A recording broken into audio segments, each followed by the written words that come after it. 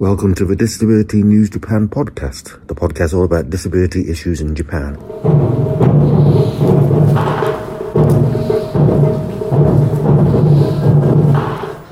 Hello, it is Friday the 3rd of February 2023 and I'm recording this in Kobe, and what you just heard were taiko drums, or simply taiko. Taiko means drums essentially, and they were being played in Akuta Shrine or Akuta Jinja in Sannomiya, which is coincidentally the oldest shrine in Japan.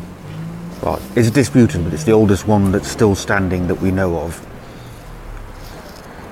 And I mention it because it sounded great, but on the day, i.e. today, that I was recording that, Akuta Shrine, how could I put this? It's accessible in principle. It has an accessible slope, a pathway which at least people with walking sticks and some people with wheelchairs can get up and down. But for this event, in which young people were playing these taiko drums, they had shut down or cordoned off the accessible slope. I'm sure maybe it was necessary for access for the people playing the drums or for health and safety reasons, but it always frustrates me, particularly when you've already made it accessible, and for the times in which you'd really want to go to the shrine where there's some sort of spectacle or matsuri festival, some sort of event, and people in wheelchairs and elderly people could get there, but they're not allowed to. But anyway, I'm sure there was a good reason. Now, what I want to talk about today is to do with the Sagamihara city. I'm sure many of you will remember back in 2016 when at a Sagamihara care home, a large group of residents, disabled people,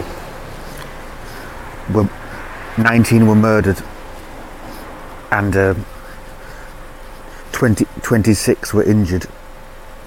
Well, 24 residents were injured and 2 care workers, although the care workers don't appear on the charge sheet. But anyway, that city, Sagamihara, has passed some human rights ordinances. It was reported by the Mainichi, I believe, on the 1st of February.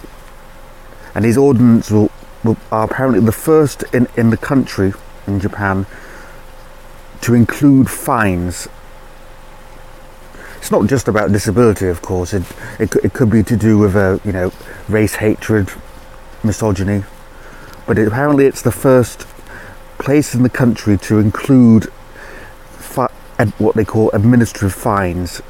Technically, it's hate crimes have been made criminal offences in Kawasaki, which is also in the same prefecture as Sagamihara. Kawasaki made them illegal in 2019, but they didn't really come with a fine, apparently. It's just a caution.